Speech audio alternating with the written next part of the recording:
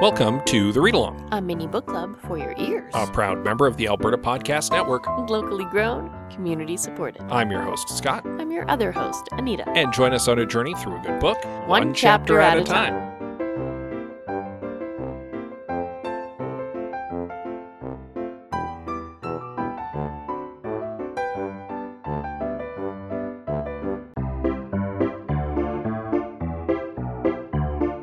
Hosted by Andrew Paul and Elizabeth Bonkink and produced by Lisa Pruden, the Well Endowed podcast explores the impact of passionate people who are working to make Edmonton a strong, vibrant city to live in. The Edmonton Community Foundation helps people create endowment funds. The podcast tells the stories of how those endowments intersect with the community. You can check it out right now and subscribe at thewellendowedpodcast.com.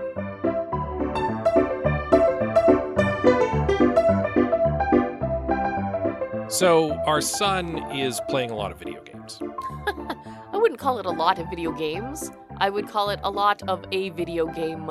Yeah, because he's been into Mario for a while. Yeah. It's an IP that he actually is interested in. And Mario Odyssey has an assist mode, which means it's a game he can actually play. Yeah, he's still fairly young. He's 5 years old, so complicated video games are still a little beyond him, but He'll get there. yeah, and I mean, he likes running around and jumping and exploring. And so because he enjoys Mario, and because Anita was also interested in it, we bought Luigi's Mansion 3 after Christmas. Yes. That has become an obsession for him. It wasn't meant to be an obsession. No, but he's been, obviously, he explores the haunted hotel, and then when he encounters ghosts, Mummy has to fight the ghosts. Yes, Mummy does the fighting of the ghosts. But he's been just obsessing over it. More so even than Mario Kart, which he got for Christmas, and was playing quite a bit of. Yeah, he was actually getting quite good at Mario Kart. Now that's old news. It's just fighting ghosts. Yeah, it's all about Luigi's Mansion now. Yeah. So it's practically all he's been talking about, and it's kind of adorable. Yeah. But I don't mind. I get to play video games with my kid. It's true. It's nice. It's something that you have been looking forward to. Yeah. Actually, we're big game people. We have lots and lots and lots of board games. We have, I would say, a above average library of video games. So, yeah, it makes sense that I would enjoy doing it with my son, right? I like playing games with him. Yeah. It's fun. Yeah. Fun little anecdote about what's going on in our life. Nice little window into our lives. But we also spend some time reading in addition to playing video games. Yes, indeed. And that includes reading our latest novel for sharing with you. And I think we should get into the latest chapter. But first, a brief recap of our previous chapter, in which Jebby receives the good news that Vey has been accepted into the rebellion, and the bad news that they have not been. And get assigned to desk duty, which is more or less where we find them as we move into Chapter 19 of Phoenix Extravagant by Yoon Ha Lee.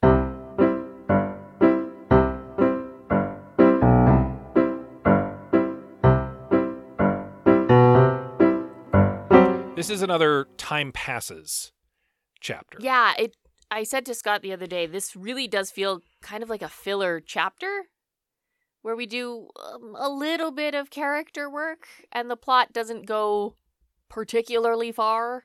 No, this chapter kind of sets up the next big event, I think. Yeah.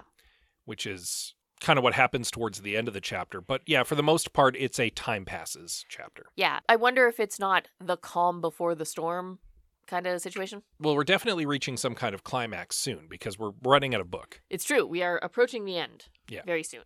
And I mean, I have a pretty good idea what that climax is going to look like at the moment, but I could be mistaken. Oh. So. Yeah. I'm not entirely sure how this is going to end. We will have to see. Well, I explained in the last episode how I think this is shaping up. Yeah, I know. And there's further evidence in this episode to suggest that that might be the way it's shaping up. So. Yeah, maybe. I'm not sure. Sometimes you know the ending, right? Like you know the good guys are going to save the world. It's just how they get there is the interesting part. Yeah, there's no question James Bond is going to beat the villain. Yeah. The tension is in he's put in an impossible situation and you want to know how he's going to get out of it. Yeah. How is he going to beat the villain? Yeah, not if he's going to beat the villain. Exactly. With this book, I'm not entirely sure how it's going to end. Like, it's very probable that you're right, that Jebby and Arazi are simply going to run away and be free and peaceful somewhere. They're going to peace out, yeah. But I don't know that for sure, right? It's not super obvious to me that that's how it's going to end. I don't know. Well, we'll find out. Anyway, so Jebby is still under tent arrest. Yes. Stuck with an art collection that they need to catalog. And recatalog. And, like, clean and look after, I kind of think. It's not Jebby's idea of great. No, and Jebby is definitely feeling the yoke, I guess would be the best way to put it, of being stuck, basically imprisoned by the other side now, also being forced to do work. Yeah. And it's made them a little resentful of the whole situation. Like, they were already feeling it, but they're really feeling it in this chapter. Yeah, this is sort of a frying pan to fire situation. It's definitely not better. No. When they were working for Armor, yes, they were doing work that they did not want to do, that went against their morals and their values, but they were at least being fed and kept warm and paid and had not a lot of freedom, but some freedom. And now they're stuck in a cold tent with terrible food, not being paid, injured and sick. They are on the quote-unquote right side now, but it's certainly not a better situation. No, you're kind of right there. It is a marginally worse situation. Yeah. The only thing that Jebby has going for them right now is that no one knows about their mental link with Arazi. So at least Jebby has someone to talk to. Most of the time. Something that comes up in this chapter is that Arazi is not always available because Arazi is busy doing rebellion stuff. Being a dragon. So there are times when Jebby goes to be like, hey, I could use a friend right now, and Arazi is nowhere to be found. Yeah. And that also kind of translates into a little bit of resentment in this chapter. Yeah. Because Jebby's feeling a little jealous about their friend. Yeah. Yeah, they are. And this is weird. Yeah, and a little jealous, I think, of the fact that both Vey and Arazi seem to have clicked with Bongsunga to a certain extent. Like, Bongsunga keeps discussing strategy with Vey, keeps working with Arazi to figure out like troop deployments and stuff, and seems to be working well with both of them, and yet continues to give Jebby a cold shoulder and treat them poorly. That is, I think, making Jebby a little resentful of the situation. Yeah. And I don't really blame them, right? They didn't ask to be part of this. Nope. It just sort of happened. Yep. Jebby didn't get a lot of say. And the one, like, genuine, constant, reliable friend they've had has been Arazi. And it disappears for lengthy periods of time. And the other person that they can confide in is Vey, but they haven't even really been able to have any alone time with Vey. No, because Vey is kind of incapacitated, right? Still recovering from injury. Yep. And if Vey has been accepted into the rebellion and trusted, well, Jebby hasn't really, not to the same level. Nope.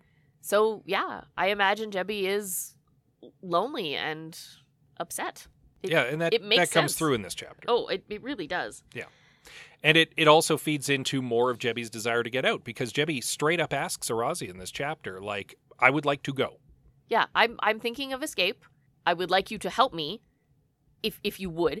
Jebby at least asks nicely. Yeah, Jebby makes it very clear, like, you have say in this, but yeah. if the offer is still good, I would like to escape at some point. Yeah, I don't want to do this anymore. I don't want to be here. I'm under the impression that Arazi doesn't really want to be there anyway, but sees the benefit of helping, at the very least, this section of the rebellion. Like, Bongsunga's, I don't know what to call them, troops? Yeah, but I think there's also a pragmatism there, because Arazi's not dumb, and it recognizes that Hafandin in particular will be a danger to it moving forward. Oh, yeah. And that while it personally finds the idea of inflicting violence abhorrent, it recognizes that there may be a need for it to protect itself. So it's willing to bend a little bit on its principles out of sheer pragmatism and aid people who are going to do violence without directly doing violence itself.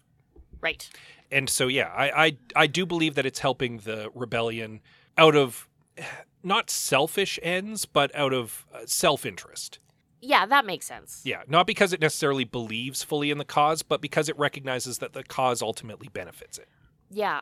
I think Arazi is smart enough to recognize the lesser of two evils, Yeah. right? And I think that's where it's landed here. Yeah, if I need to pick a side, I'm going to pick this side. Yeah. But Arazi does something really interesting here that I noticed. When Jebby asks it for help to escape, Arazi steers the conversation away from that and towards talking about Bongsunga. It dives into the reason that Jebby wants to escape and less on, okay, well, yes or no, right? That question isn't actually answered.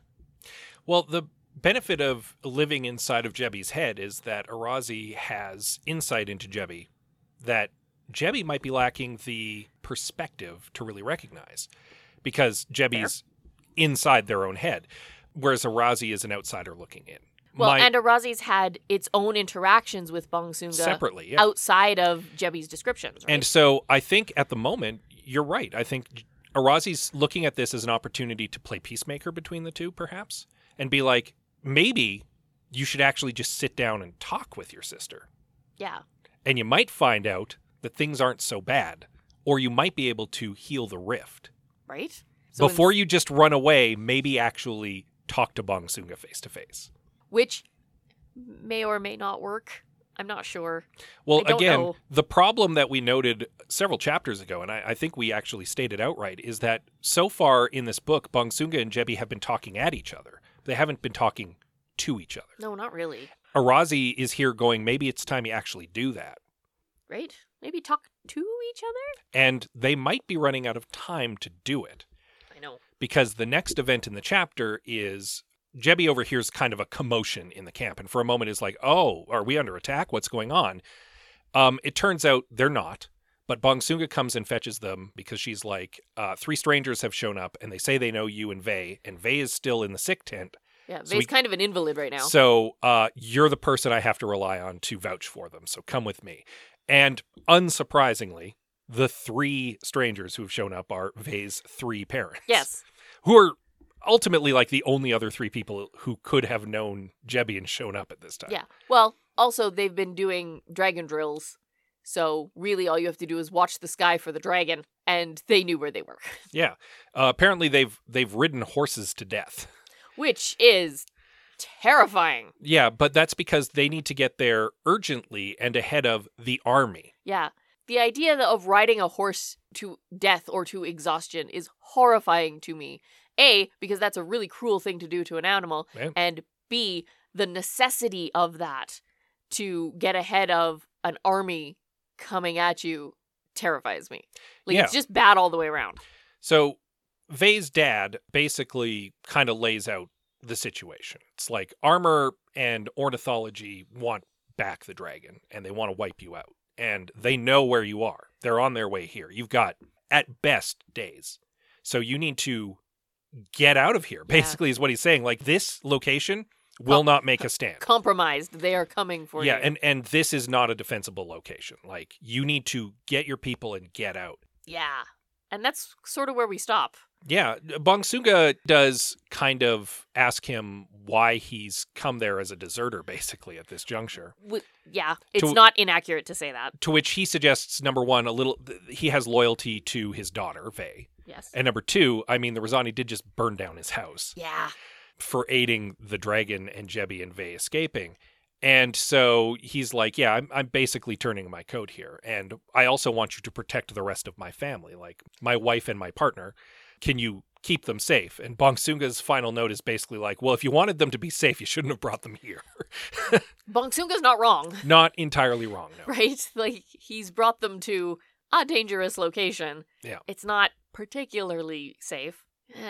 Like, the whole thing is turning very bad. And I wonder if Vey's father isn't taking a similar stance to Arazi, which is that he does not want war. And clearly the Rosani do. And the rebellion... Yes, the rebellion is willing to partake in war to stop this other war. Again, I think he's chosen the lesser of 2 evils.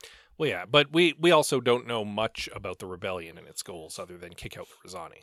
That's true. What's their plan for the new government Well, when the Rosani are out? Even if you back it up a chapter or two, the rebellion isn't even sure what it is. Yeah, Bong Suga makes it pretty clear that there are different factions within the rebellion. Yeah, there are some who just want to wipe the Rosani out entirely. There are some who just want to make it stop, right? It's very disorganized. Yeah, there's a difference. If I remember the line correctly, she says something along the lines of, the Rosani didn't do that to us. That is our own doing. Yeah, they inflicted that on themselves. Yeah, that we can't seem to decide on exactly what it is we want our end game to be. At the moment, they're all operating on the just stop the Rosani. I don't think they know how to define stop. And unfortunately, that's not a great situation to be in. No, not really. No.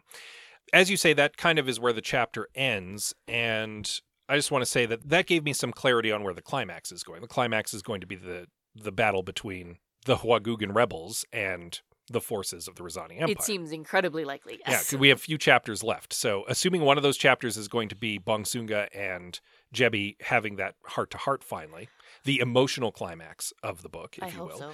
Then the physical climax being the confrontation between the rebels and the Rosani. And then the conclusion being Jebi piecing out with Arazi is kind of where I'm expecting that to go. It'd be nice. Yeah. A nice peaceful ending would be good. Oh, I didn't say that the ending would be peaceful. I said Jebi and Arazi would peace out. Yeah. No, but I imagine they go somewhere calm and peaceful, and where Jebi can paint and Arazi can experience the world. I don't know if that's actually going to happen. That's what I want. Everyone might be dead by the end of the book. Maybe. Who knows? Maybe we have a Shakespearean tragedy-esque ending. Yeah. Maybe. I want to back up a little bit. We touched on something, and I want to dive into it a little bit more. Sure. Earlier, before Vei's parents all show up, when Jebi's sort of thinking things through on their own, Jebi asks themselves why they're so upset by the relationship between Arazi and Bong Sunga. And I purposely haven't put a lot of thought into it yet, because I want to talk it out with you. I want another mind on it to help me process this. You're right. We did touch on it earlier, and I think I said that I believe that Jebi's feeling a little jealous. And I think it's jealousy both of their friend Arazi and their lover Vei, seeming to be thick as thieves all of a sudden with Bong Sunga, a person who continues to give them the cold shoulder and treat them poorly. And I think it's also a little bit them being jealous of Bong Sunga, because Bong Sunga is their sister and partly raised them. And now all of a sudden, the two people that they thought they could trust are good with them again, and they're not. And they feel jealous about that too. They've lost that relationship, which the two other people they're closest to in this camp seem to have just gotten for free. Yeah, I don't know. I should have gone into psychology, because I find... You've said that 6 times. I know. And life regrets. I should have gone into psychology. It's fascinating to me. So even though Jebi is a fictional character, I still care about the natural human reactions that they would have. Jebi's a really well-written character and very well-realized, I think. Even if I'm a little disappointed in the character arc, I'm not the author. Jebi is not my character. I'm just going to accept what is written, right? And Jebi is frustrating at times, but a good character can be a frustrating character. Yes, but I find it fascinating that all of these relationships that Jebi thought they had aren't what they thought they were, and how that affects them and their emotions and those relationships themselves. Is Jebi going to feel the same way about Vei when all of this is over? Probably not.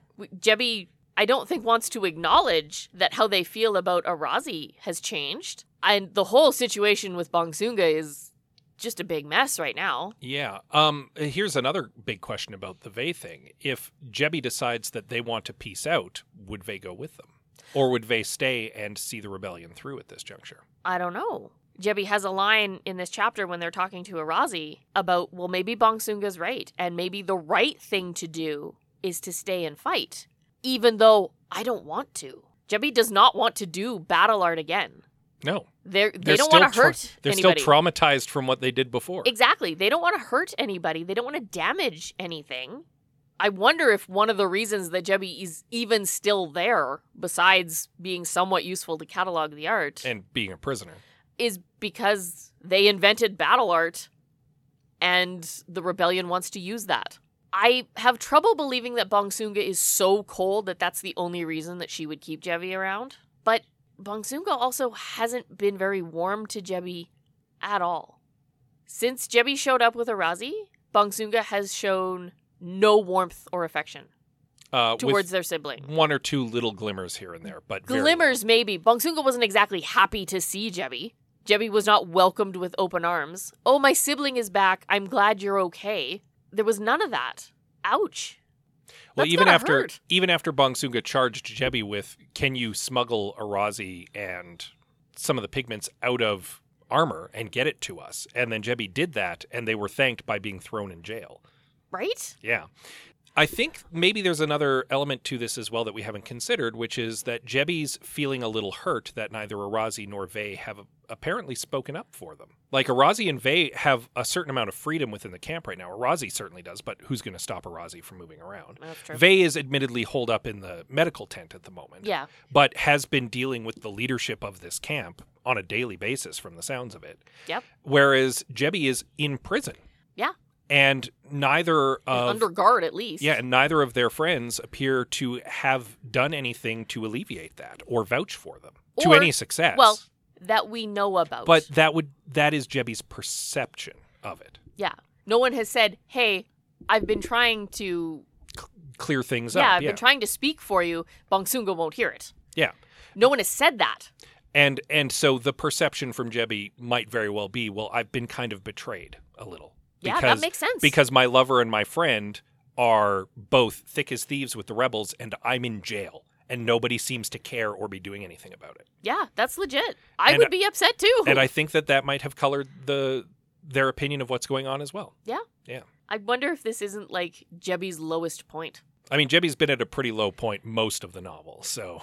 Well, for the last half dozen chapters, probably. Yeah. Ever since Jebi realized that they were actually a prisoner of armor being kept to keep Bongsunga in line, that's where they hit rock bottom, basically, and they have not really climbed out since. No, not really. It's all just different versions of rock bottom. Every time they get ahead, it seems like they get knocked right back.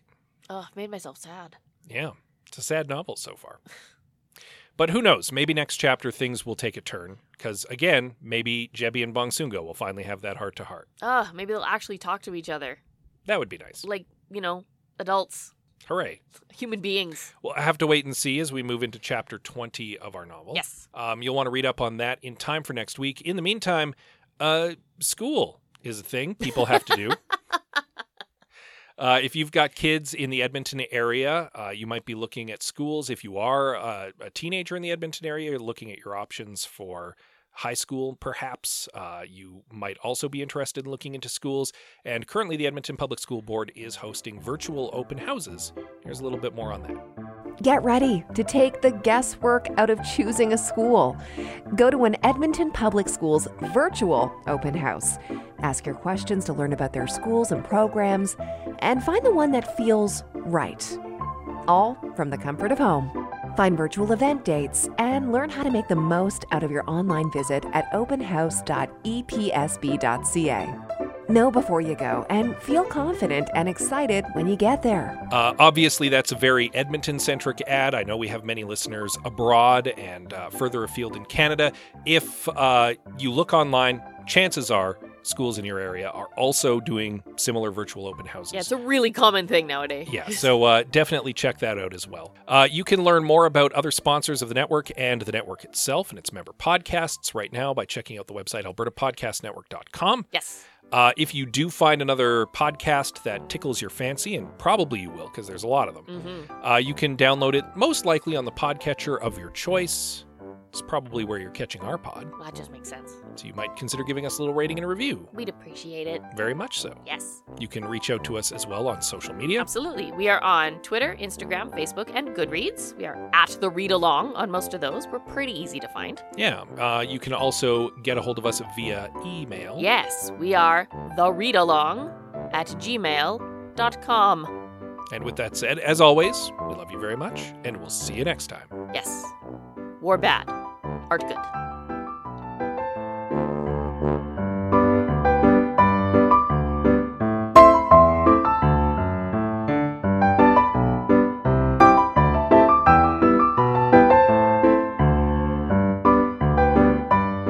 Thank you for joining us on The Read Along with your hosts, Anita and Scott Bourgeois, a proud member of the Alberta Podcast Network. All Read Along music is by Kevin MacLeod at Incompetech.com. Cover art is by Aaron Beaver. Be sure to join us on Twitter, Instagram, and Facebook at The Read Along, and check out our group on Goodreads.com.